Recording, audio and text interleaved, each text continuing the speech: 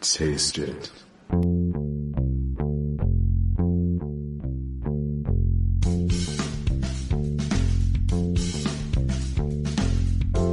Hey, what's on your plate? Is it good? Is it great? Come on, don't hesitate. Sit on down with the Unbougie Foodie. When you're cooking at home, wanna set the right tone, just pick up the phone. Sit down with the Unbougie Foodie.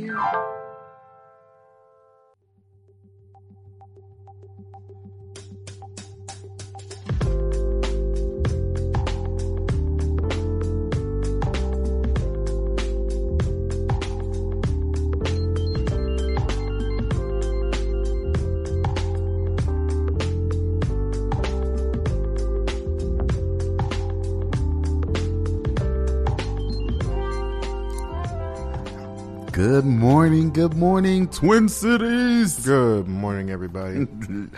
Happy New Year. Happy New Year. Oh, my goodness. We are in 2021, y'all. Yup. And we are broadcasting on the radio.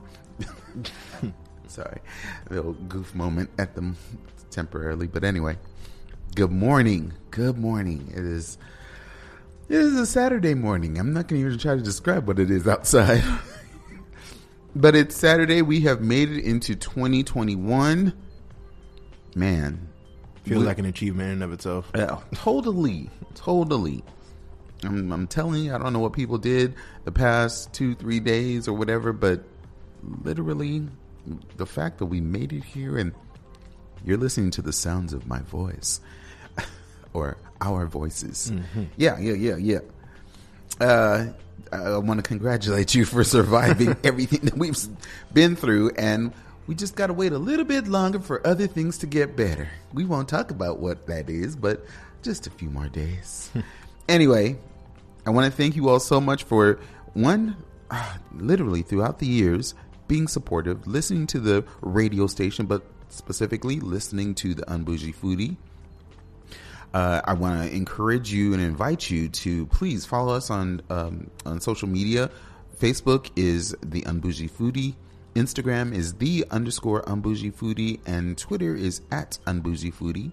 You can also hit me on Twitter at the Unbougie Foodie Jr. Questions, polls, etc. Anything not specifically serious or yeah, pretty much. Mm-hmm. But we have a really interesting show today. And when I say that, sorry about that. Scared me for a moment. I was like, why is that? Anyway, I know where the level should be, and I just happened to look over and forgot about music playing in the background. Anyway, sorry. We have a really interesting show today because I've tried to wonder about this. I've wondered about this for, I don't know, maybe the past 3-4 years and never looked into it. I was just, I guess it's somebody's tradition or, people's traditions. I don't know. But I've always heard about black eyed peas and cabbage or just certain dishes specifically, but directly black eyed peas, And I'm like, what is it about black eyed peas, especially the first of the year? So there is an article that I'm going to share that someone wrote, and he is a James Beard award-winning individual, and he's written a number of articles, and I believe he may have had a book or has studied certain cuisines. But his name is Adrian Miller, and we'll talk about, specifically the article in just a moment. But I'm just curious. I can't recall if in our culture, and I'm quite sure there probably is. Maybe, but I don't. Sure. Right, exactly. I never associate New Year's with like any dish specifically. No, exactly. I always associate with like cleaning. Exactly, because that's who your grandmother is. Right. She's like, I want my house clean. Yeah, before the new year. Exactly. Like that. But I've never really. I don't think we have any food traditions around it as far as I know. No, I had to think about that. I was like, dang, I can't recall that we do. But, that's when you're younger, when you're the younger generation and everything. And honestly, I'm quite sure that it's in other cultures or specifically ours, though, they like to keep secrets to themselves and not really give you a reasoning why we do certain things or why we eat certain meals or, even why we clean the house, at the beginning of the year or whatever. I'm just saying, they like to keep that to themselves. They hold it close to their chest, and you're like, why? Just because we do. This is what we do. Go in there, just start cleaning the greens or start cleaning this or start cleaning that. And you're like, what? Why? Right. I mean, anyway. So, but I really want you all to engage in the conversation as well. So please feel free to give us a call here at the radio station in the booth. 651-200-3479. Again, 651-200-3479. And it's such a great, time to discuss this. Here we are, the 2nd of January, and all across my timeline, I've heard conversations. I've actually seen people put dishes, lots of dishes, of black eyed peas. Some have mixed it with rice. I've seen one, rice, ham, and black eyed peas. Some have with cabbage, others with some others. I think it's greens. I would love to find out more about it, even though I did a little bit of research anyway. But I'm just saying, it's very interesting to understand the whole backstory. And I'm quite sure that this is not all of it. What? No. What? Nothing. It's got to be something. Is something I said? No, it's not. Or something you read? It's a joke that this whole article has made me think of, that's making me laugh. But I'll tell you later. It's the joke is too long. It's not a joke. It's just something funny that happened on Twitter. It's interesting. Anyway, so once again, I want to invite you all. Please join the conversation. We're going to be kind of discussing this article, and I just thought it was really interesting. I took, for whatever reason, I took this year to try to figure out about, I don't know why. 2021, I'm solving the black eyed peas mystery. Yes, or at least for me, right. But no, this is interesting because I wasn't aware of this either. I really didn't. I mean, I've heard the article goes into, literally like history, the reasons why, and I'm gonna start off with the very first paragraph. Well, maybe the second paragraph of the article. One of the things he mentions, or he says that I know that I'm supposed to do it, but I'm not sure why. And so he's like, well, I'm here to provide answers, and these answers came from from culinary and cultural mashup of West African and West European conversations. So first off, why do we do it like January 1st? Mm-hmm.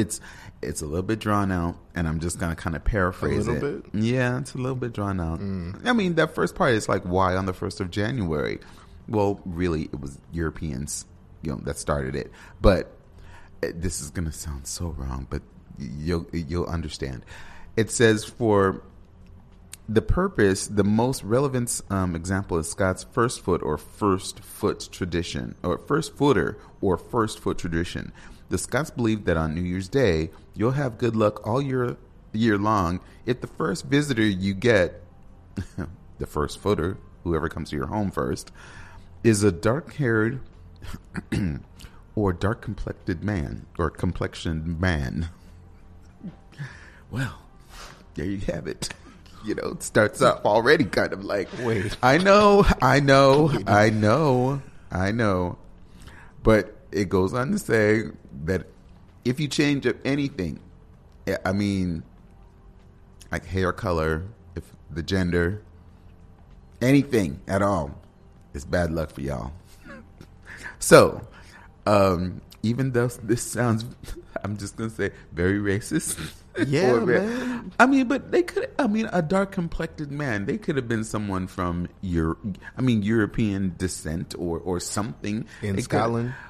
Okay, I don't know, but I'm just saying. Don't try to fix this. No, I'm not trying to fix it. I'm just saying that it could have probably been an Italian person, come on, somebody that's blonde, blue-eyed, and everything like that, and they see an Italian person that's fair. Dark-haired, olive-complected skin, so to a certain extent. All right, fine. Well, I'm not like I said, I'm not trying to fix it or whatever, but but this is it's just funny to read. It is. It really is.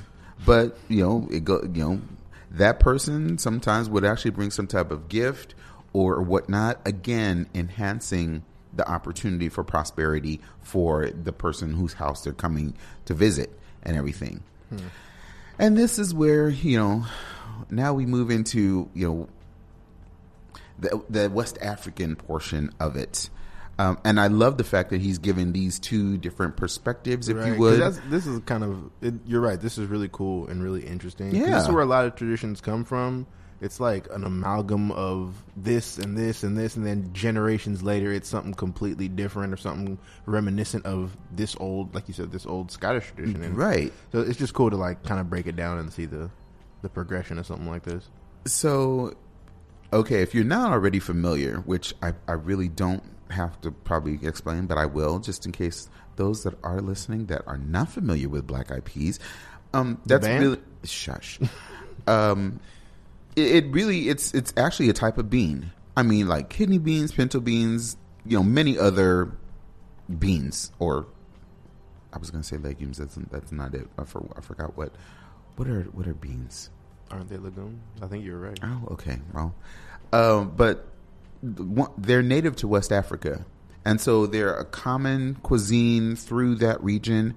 And they sometimes, for West Africans, they know them as something different, cow peas, or maybe even field peas, if you're from the South.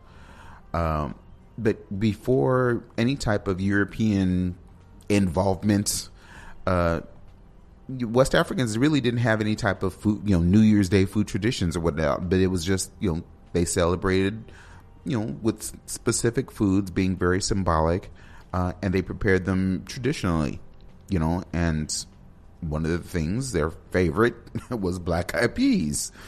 Yeah. And interesting. So, yeah. I don't really like Black Eyed Peas. They are right. I mean, because they're not my first choice, but I don't dislike them. It's kidney, pinto, Black Eyed Peas. Wow. Black Eyed Peas. But it's Black Eyed Peas today. The dishes that are prepared. They do it on special occasions like the birth of a child, especially if it's twins, which I find that very interesting. But right, if there's a homecoming, a funeral, yeah. But they've always considered it a good luck charm and to ward off, as they say, the evil eye. So interesting. But how that came to the heritage of, the Europeans and how that came all about, that's where we get to the kind of scary part. Let's be honest here, folks. We've heard the two parties involved. Yes, you know exactly how these traditions came to be. Yeah, exactly. You know where they intermingled and how they came to the to the United States. Exactly. Well, yeah. No, it's a story. It's part of the story. It has to be told. Scots enslaved a number of West African individuals, people, and of course, those West Africans, they brought their traditions with them. Mm-hmm. To the South. So when they were provided provision, the only provisions they were really offered were Black Eyed Peas, and that was just to sustain themselves. To get from where they were stolen from to where they were going to finally end up. Mm-hmm. So yeah, and that's a long way, y'all. That's a long way. Mm-hmm. So you could understand why, in one respect, Black Eyed Peas is rooted in so many things: survival, remembering where you come from, the traditions that you held, the type of food that you actually you created, or that your parents, all of that. So if the only thing that you had to eat, let's say, to survive on that way was one of your foods, right? That's going to hold so much import to you that you'll never forget it. Mm-hmm. And you're going to tell your children generations down. Like this one means of survival that you had was the one thing you got to bring with you. Right. From home. Exactly. And they thought that it was going to be. And it was already a good luck charm in their culture anyway. So it's like, if you made whatever was a good culture, like whatever was a good luck charm, it has to be now. Look, this is what we have. Like, and this is what let us survive during that time period. So it's something that we're actually going to draw on even further. Right. Its significance will just bolster. Exactly. So here, the story, well, not even the story, the history of it is that, even when they came here, they grew black eyed peas on plantations when they were enslaved during mid 1700s. Those that were enslaved, as well as the slave owners, were eating black eyed peas on a regular basis. No one actually knew really, what other things were really put in it or other ingredients that were used. But, just over a period of time, people started adding things or, doing their own spin on it. And at one point, I come to understand, I think it's described further on that it said something to the effect of, I'm skipping over something that I think is very interesting because I never thought. It said that I'm not gonna. I'm gonna butcher this. Sephardic Jews. They came to the South, and they were, so closely connected to their own countries, Syria and so forth. They started to copy eating black eyed peas for good luck for Rosh Hashanah, which is their New Year's Day. Interesting. So once again, here that tradition, I find it so interesting how stuff like that just kind of like, I don't know, like how it proliferates itself through other people's cultures. Like, that's what y'all do for good luck. That's kind of cool. I'm gonna do that. I don't know, like something about that is really interesting to me. Well, look, I mean, literally. I know I'm not trying to be negative about this, but this article and understanding the backstory and so forth, when you look at it, here the Scots already had their own little thing. Right. They didn't involve any type of food or whatever, but all of a sudden, here they go over, the bad part. They go over and enslave and kidnap, taken, stolen West Africans to do their wretched bidding. Over their wretched bidding. Slaves. It was farming, man. Well, it was bad that they took them, but it was just farming. Whatever. Their wretched bidding. Hello, anything that you go steal another human being or whatever from their. Like I said, it's awful, but like wretched. Yes, their wretched. The wretched bidding was farming. Yeah, wretched bidding. But I see what you're saying, though. But still, it was just kind of like, okay. It was like double good luck. They were like, it's already good if somebody dark come in your house, but if he bring his good luck with him when he come in, right, that's double. Right. And so now all of a sudden, like you're talking about how it just starts to proliferate through other cultures and other, people start picking up on certain things. And I'm just going to say, notice where the black eyed peas came from. It did not mention anything about any other country that had that interest in doing black eyed peas until it was people were stolen from one country, taken to another country by some other individuals from another country. Right. And all of a sudden now they take it upon themselves. That's a whole nother topic and conversation because really, and I could probably ask like Chef Jametta Raspberry, probably even, I don't know, Chef Trey Hardy, and a few other individuals that would have their own ideas. And I'm not name dropping. These are just people that I know that would have these type of feelings and conversations and understand about foods and where they've come from, and have a really succinct point to say. Yeah, about it. exactly. And it's because they've made comments or they've posted, for instance, on Facebook and had conversations about certain type of foods and where it comes from and why all of a sudden now it's no longer a black food. It is now, it's food for everybody, and it's taken on. It's like, wait a minute, but why can't the cultural origins are important. Yeah, it really is. It's not just all of a sudden, someone over here feels like, oh, that's beautiful, that's nice. I'm going to take it on, and now everybody has it. Right, like that. And there's nothing wrong with people enjoying other people's foods and cultures and things like that, But when you automatically think that now it's important, it's just enjoying it is just as important. It's food gentrification. It is. Yeah, go ahead. We're having conversations, y'all. Sorry. I know. Now, I was gonna say, like, enjoying it is just as important as like recognizing where you got it from. Right. But I like that. I ain't peeped that one. You said it. Food gentrification. Yeah. Well, hey, Okay. Anyway, this goes on. It went on to say. There was some interesting stuff that they were saying, which I just thought was, are you kidding me? Really? You put money in beans? But this is where it was saying that the lucky type of tradition, it spreads to more people, to more things, how it is related. So in like North and South Carolinas, the areas that really were strong, influenced by, and this is a term that I've talked about in the past, but it was specific to the South. So Geechee and Gully culture, it's hard to explain, but it really is Southern style cooking.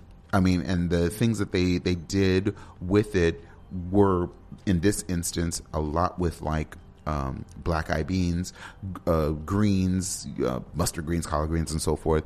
But rice was also incorporated in this. And so there is this dish that is called Hoppin' John. And that's where it's saying that rice is cooked along with black eyed peas or red field peas so that the lucky dish becomes Hoppin' John. So it takes on, it starts to change. Mm-hmm. It wasn't just, okay, here we're going to have a pot of black eyed peas, and then, some cabbage over here. Now other things start to get incorporated in it, and it doesn't have to take on a new name, but they called it something different. Mm-hmm. And I don't know, that's another topic that you could go into. Why is it called Hoppin' John? Is it somebody that actually created it? His name is John or something like that? Maybe. Or, it could actually be, unfortunately, when I study, there's a certain book that I've been reading, so trying to finish. There would be white slave owners that would have their cooks in the kitchen, and they'd be watching them. And I'm not saying that that's what this is. I see where you're going with it. But they would, because they felt that this person was like really getting it in the kitchen. It's like, and I'm just saying his name was John. Right, exactly. Fool got John Hoppin'. That's what I'm gonna call him. And so, folks were, the only people that were realizing that it was something that was good to them or important to them were those that were eating it. So I don't know. It's possible, but I'm gonna be 100. This sound like something I can hear like Aunt Louise. Well, I can hear her saying that. Well, that's why I would really love. I should have actually asked her to be on the show, but I know that she's during this time period. Folks, some of your relatives tend not to. They tend to be to themselves, and just the beginning of the year they just kind of like want to drill out and not do anything, whatever. So yeah, I kind of figured that that's what that is. Otherwise, I would have actually called her and be like, "Hey, for Belizeans, do they have a specific dish that we, for the first of the year that we cook?" I mean, I could ask Daddy too, but I don't know. I think he's Daddy focused on other things. No, not even that. I just think that he's not so caught up in that generational type of. And I think that's part of the reason why, like growing up, that that part of it was a little bit gone. Like, we just ate food when he made it. Like, there was never a time period that was strictly associated with it. Right. We'd be like, we're having a party, so like we want this. Like, this is what we would typically like to make. But it's never anything like on the New Year's we eat this. On Christmas we eat this. It was never like that. That's not really his vibe. He's just like, I like food, so I'm gonna make what I want to eat right now. Right, exactly. It had nothing to do with, our tradition was, or when I was 3, when I was 8, or whatever. This is what my mother used to make for us. Every single year, or at these times of the year. It's like, no. So it's not.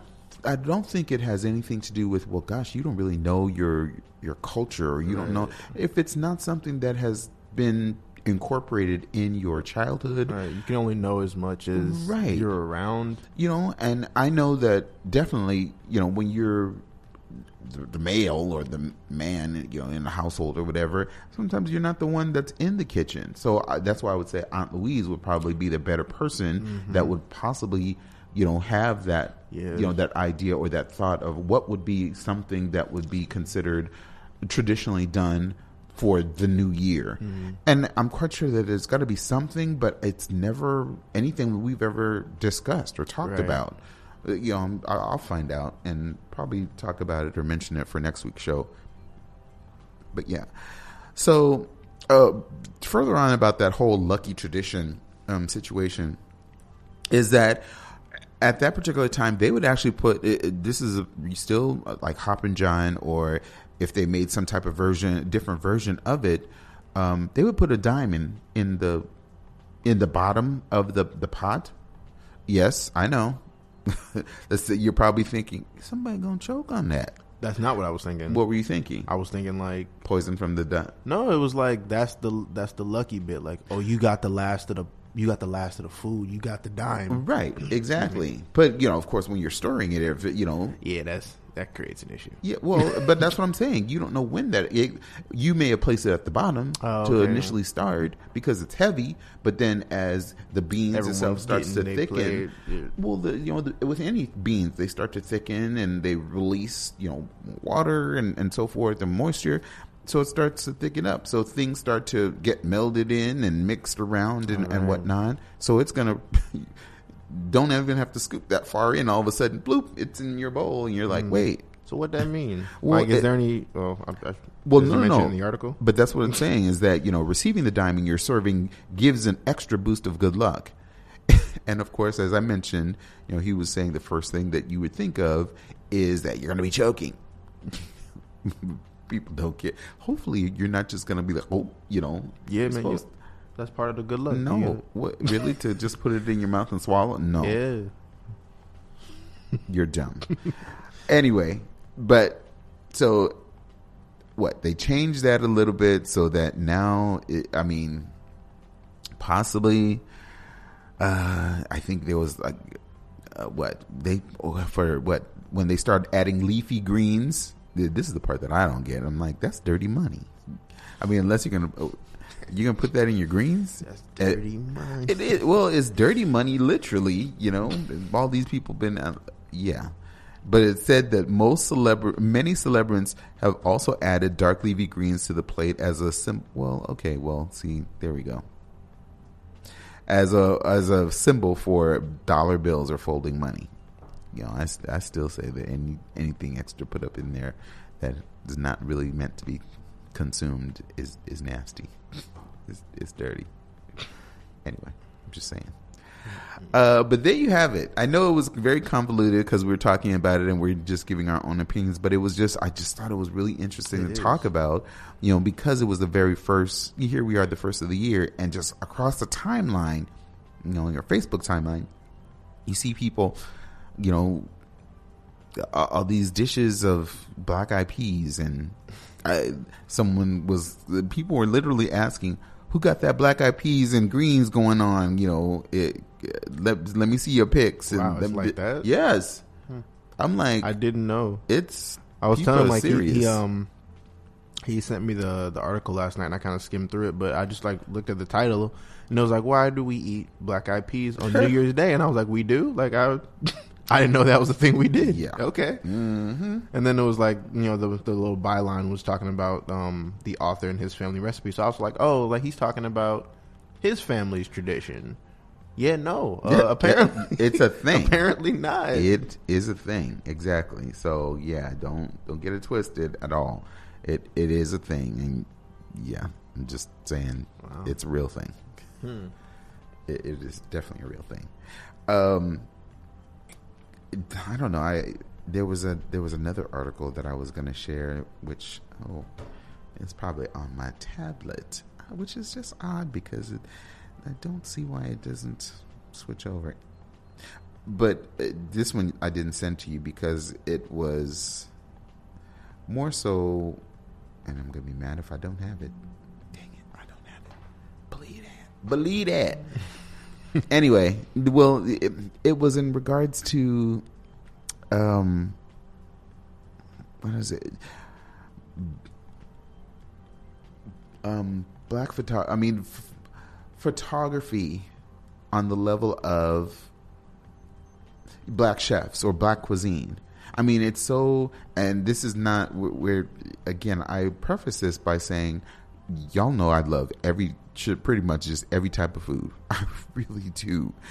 But it is very interesting that you don't really see oftentimes African American food. Like, for instance, if you go to like pictures of African American food, or that's a good point. You know, not as much as you would see like Italian, French, you know, now that you mention it, you know, and even American, and there, you know, you'll see. I'm just saying, you'll see some Japanese or you know, but where often, where can you really see these photos, or where are they? But it was a really great article. I'm gonna bring it. I literally had it on my tablet, but I don't know what happened. But I was reading and I was just thinking, you know, there are a number of black chefs that are trying to get their work out there, you know, but who is the person or persons that are actually going to be able to help them with that? Sometimes it can't always be a non-person of color because they want to position it or put it or plate it a certain type of way to make it, it looks pretty and something like that. But it does. But it doesn't always match. No, it really doesn't. And so So it was talking about the importance of black food photographers, and the only way that we're able to get these photos, you know, like on iStock or Shutter, is it Shutterstock? Not Shutterstock. What's the other one? I think it is Shutter. iStock and something else. Anyway, I know which one you're talking about. But you know, but anyway, when you're going out onto like Google or Bing or wherever you're going, wherever your internet, it is Shutterstock. Is it okay? And you put in African American food, and you're like, okay, are you going to show us fried chicken or whatever, or okay, no, or maybe possibly greens, and hopefully not watermelon or something like that. But I'm just saying, maybe. But I'm just saying. I see what you mean, though. It's very. Yeah, right? You said, conversations. So before we even continue on, I just want to say once again, I want to invite you all definitely join in the conversation. If you, I know you're listening to us on the radio right now, 104.7 FM, WEQYLP St. Paul. Yeah. But did you know that you could also listen to us streaming live by going to www.tunein.com and then just search for WEQY. And if you have any of your mobile devices, you could download the TuneIn app and also stream on the go. So don't let, let's just say you're driving along, you got to your destination, and you're like, dang, I want to still listen to this conversation or find out what they're talking about, what new food, what place, so on and so forth. But I got to stay in the car. I got stuff to do, whatever. You can get out your car, throw on them headphones, exactly, and go about your day, and keep streaming. Mm-hmm. Keep streaming. I know. I'm sorry. It's just funny. It's funny. It's fun for me. Anyway, so no, I just, and I think I may have found that article. May I found that? Did I find that article? Yes, I found the article. Okay, I'm sorry. That was kind of funny. Yeah, I'm sorry. It's just really, it's important for us to have these type of conversations, but it says to value the breadth of black cuisine, you have to photograph it. And again, talking on that whole subject of, when you do search for black food or black African American food, the things that come up are, and it will say well-known dishes like shrimp, grits, cornbread, collard greens fail to show up in the first page of options. I mean, you have to really dig down, kind of like do a deep dive. Man, but you got to go to page 2 of Google. Well, don't nobody do that. Yeah. They're like, yeah, it's not there, right? Yeah, that's crazy to me. That I don't know. Like you said, those, and I think that's kind of going into what you were saying about how it's important to have black chefs be the ones doing it. Exactly. Mainly or black photographers, right? Because they understand it's part of their culture and they're representing. And that's something, an important bit of it. It's like you could get somebody who's an amazing photographer that knows nothing about NASCAR and ask him to film the race. He doesn't know what he's supposed to be looking at. Whereas a person who knows NASCAR be like, okay, this is what's important. Be at the finish line, exactly. Or be, as they're turning that corner, be in the center of the, just as an example. And I think that more so that it applies here. It's like you have that perspective of that being a culture you're familiar with. Exactly. So you know what's important. You know what you're looking at. You know what you're supposed to be looking for. And I find it odd and a bit, I don't know, kind of like, when there's like, dishes that you and I would, black cuisine, shrimp and grits, that's stuff that you just immediately, okay, yeah, why wouldn't that be there? And that just shows that lack of perspective, why it's not there. Well, likewise, when we think of, and I have to go to my favorite meat, oxtail, mm-hmm. How often do we actually see something, a picture of that? I mean, that first comes up. If anything, I mean, okay, well, let me take that back, because I'll say that's more Caribbean, but that's just my mindset. But it's still, you're right.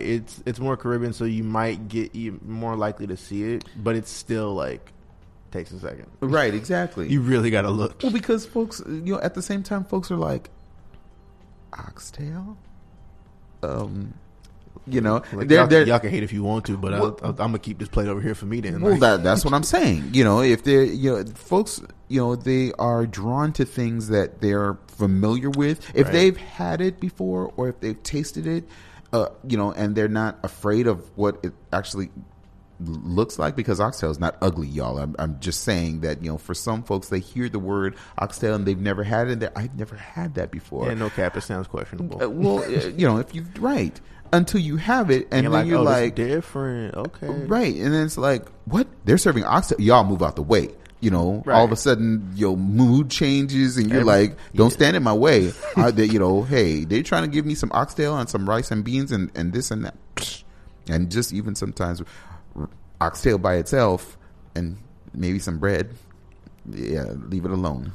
I'm just saying. Telling you, but. This I think is really important. I feel that there is a number of, I guess I'm slowly, I don't know them, I know of them. There are a number of influencers that have the ability to kind of like bring these foods to the forefront and make them, but again, it can't just simply be, I'm taking it for my page. I mean, you should be willing to kind of like share that, especially if you're trying to advance your culture and the food and so forth. Mm-hmm. So definitely, okay, use that for your page. Put your watermark on it and everything. But also, if you really want to help out, let it also be available so that it could be out on iStock. Right. You folks could go off and which, is so interesting. You can take a wonderful photo and send it to maybe iStock, Shutterstock, or whatever, and any one of these image archive companies or organizations, and you could make some type of arrangement to sell that.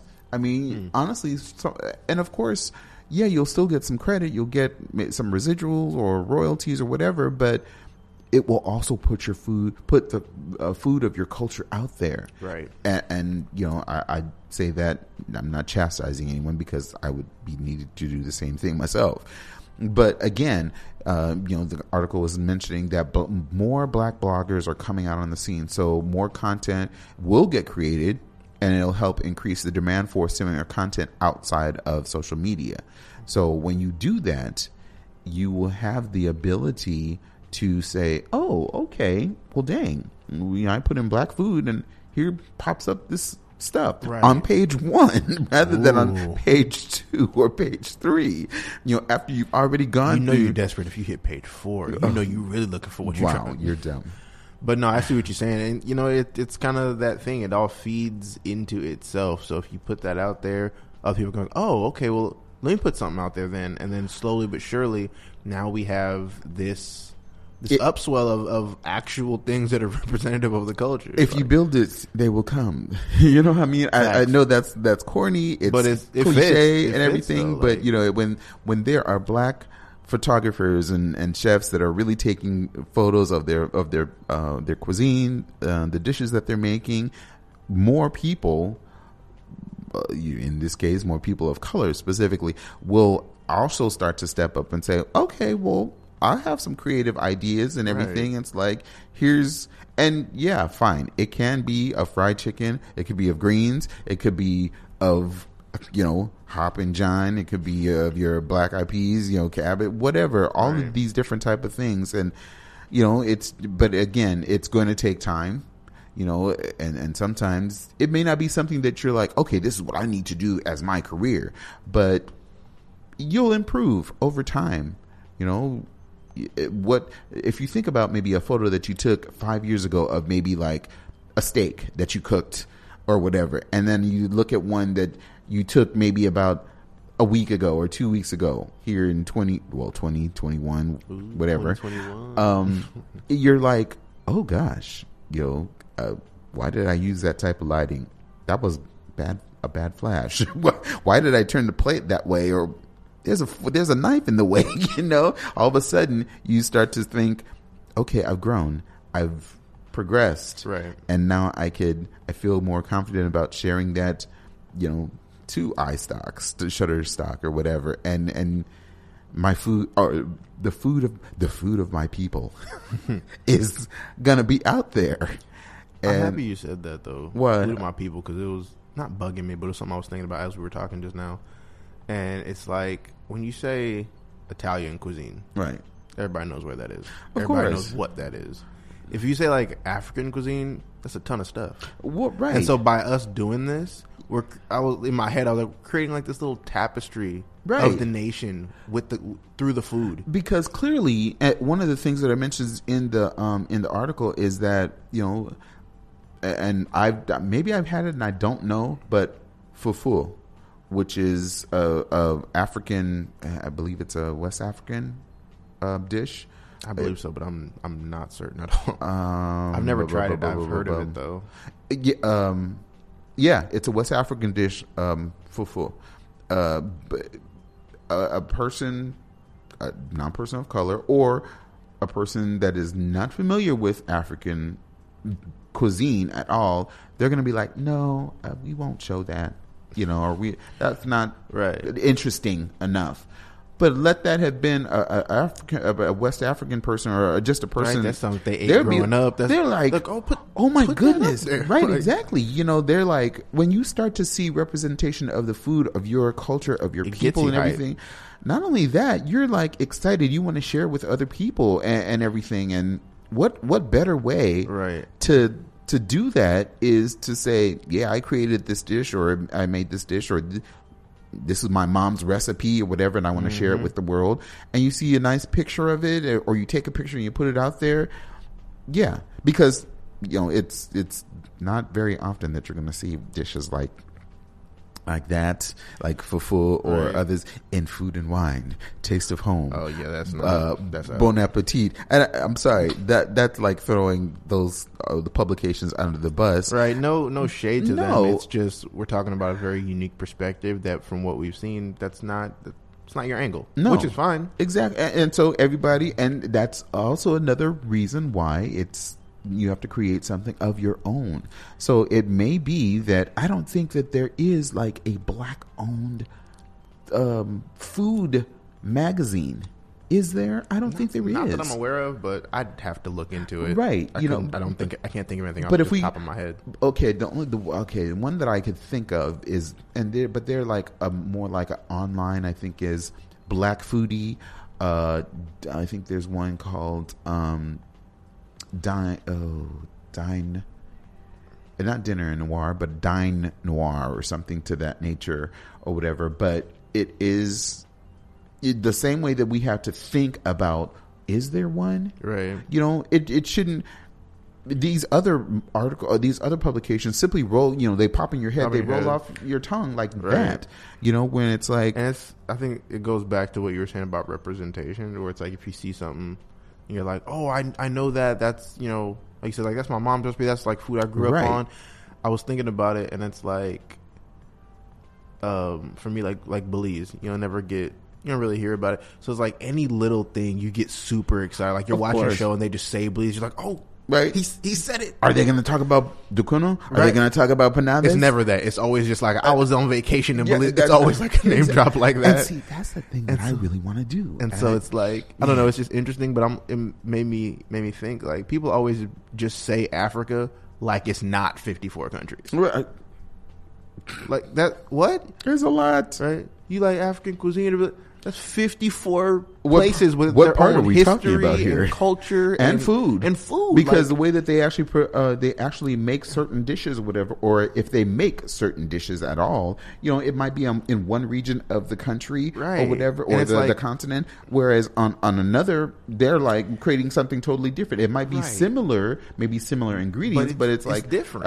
It's different in a way that's distinct. A different taste. They might add something to it that this region over here doesn't do it, and they're like, oh no, we don't do that. We do this. We put some. They'll be able to taste it. Like, oh, you must have got this from you're from the Western side, right? Because that's how you make it. Okay, right, exactly. And it's like, I don't know. And I'm saying this just as much for everyone listening as it is for myself. Me come to that realization. It's like when you say America, you can look at the map and see it's broken up into these little sections. Of course, but it's all America. These are just different states. Exactly. When you look at it and it's formatted similarly potentially on a map of Africa, those are not different states. Those are different countries. Right. So I don't know. It's just interesting to me. But it's also really cool that fortunately this is an idea that more than just us have had. Right. And these people are, trying to do what they can in service of that. Exactly. Showing some documentation and showing the food of their culture some love. Yeah. Okay, y'all.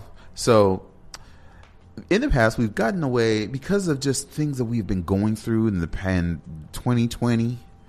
We have gotten away from kind of like sharing like new foods, our roots, new places, things like that.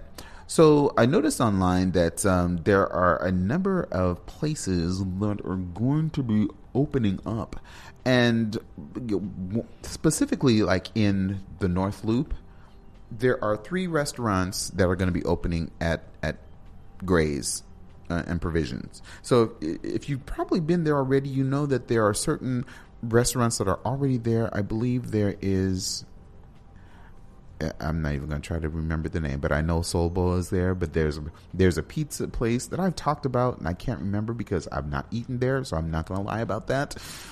I have eaten at Soul Bowl, so I know about Soul Bowl. But there are a few.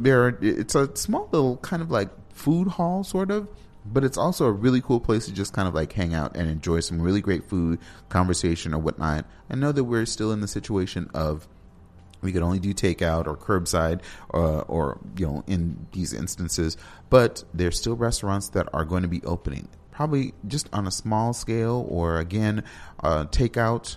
And so we want to kind of like bring a few of those to you. one of the ones, as I mentioned already about, is the sister restaurant to Soul Bowl, and it is Bad Wings. Bad Wings is bad, y'all.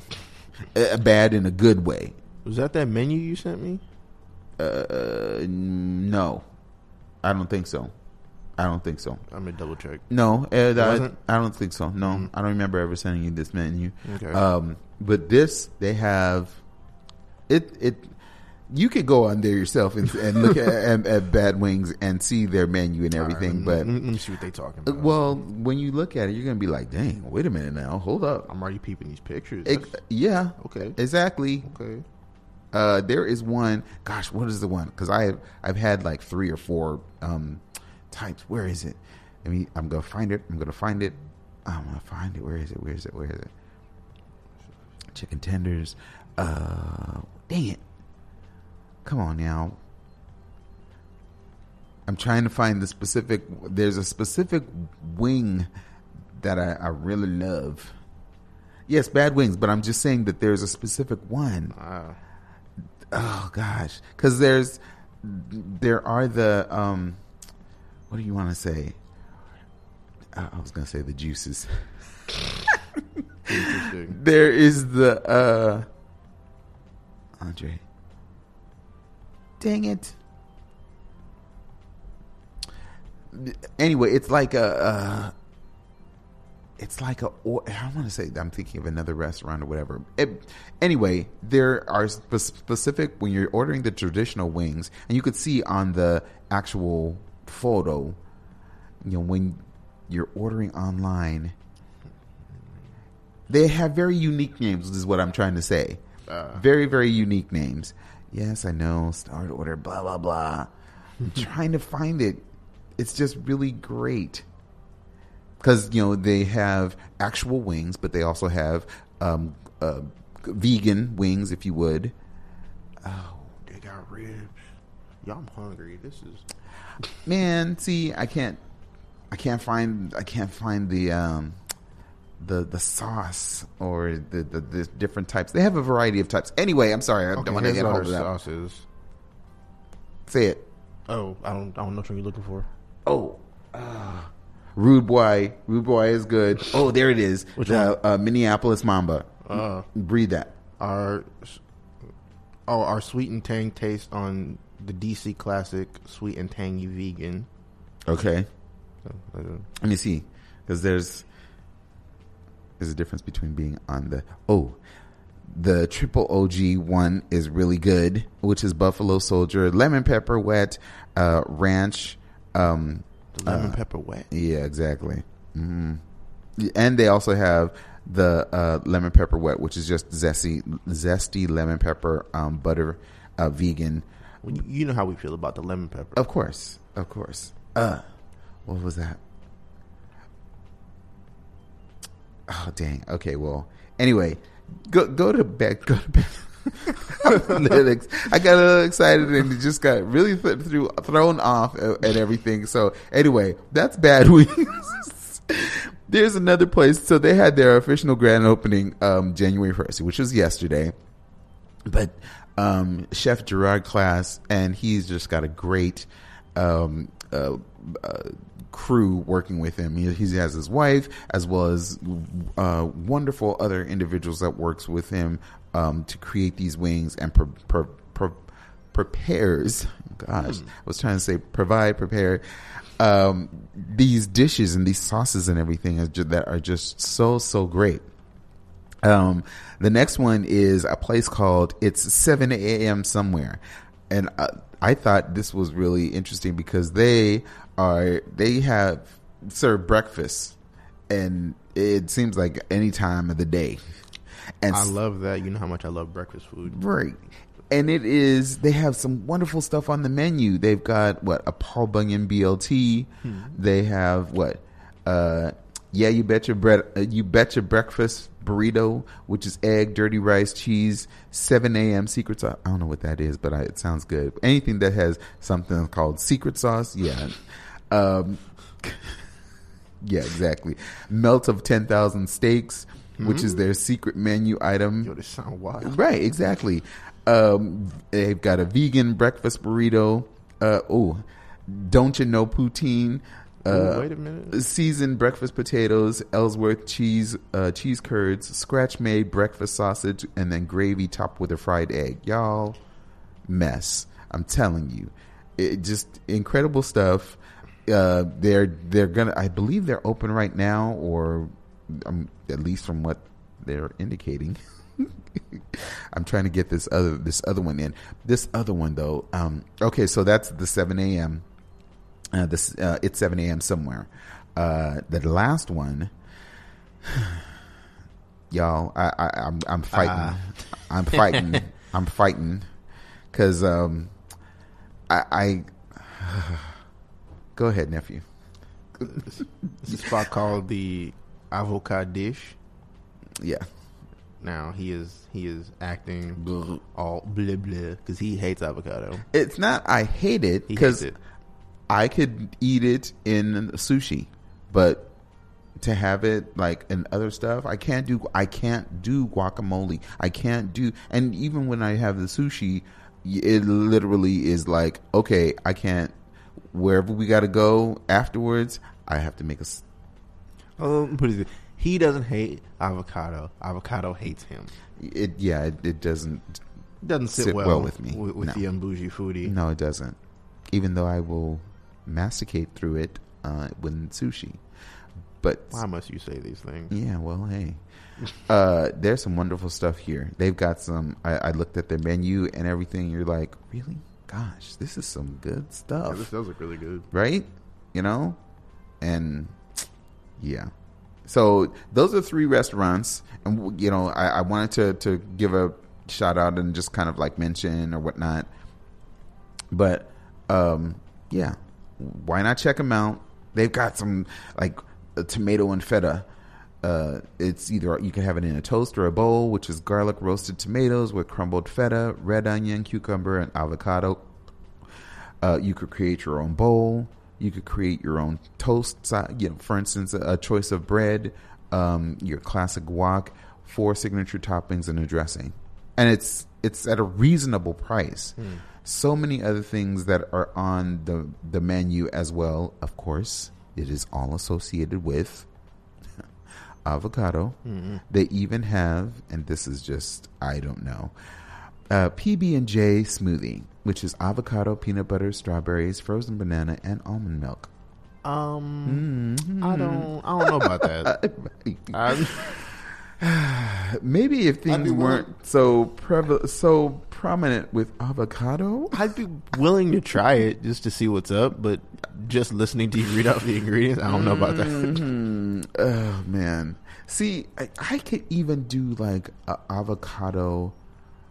If it's like an avocado cilantro mixture, like a sauce or something like that. I've had those. Those are pretty good. Right. But just to have the avocado itself is, and it's not, anyway, it's not for me.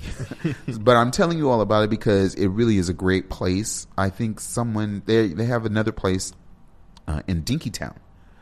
So it's just kind of like, yeah, this is where you need to go, folks. You just need to check it out. Nice.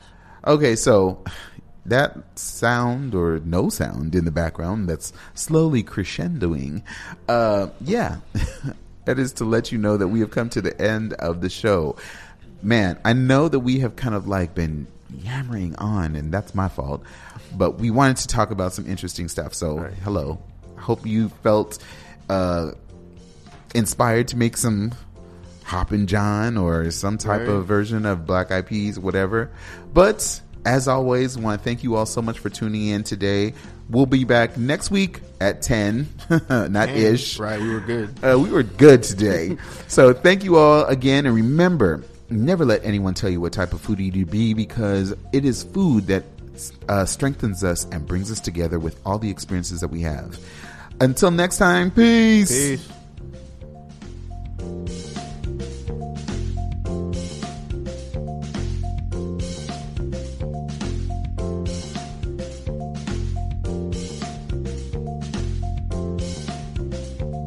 Sit down with the Unbougie Foodie.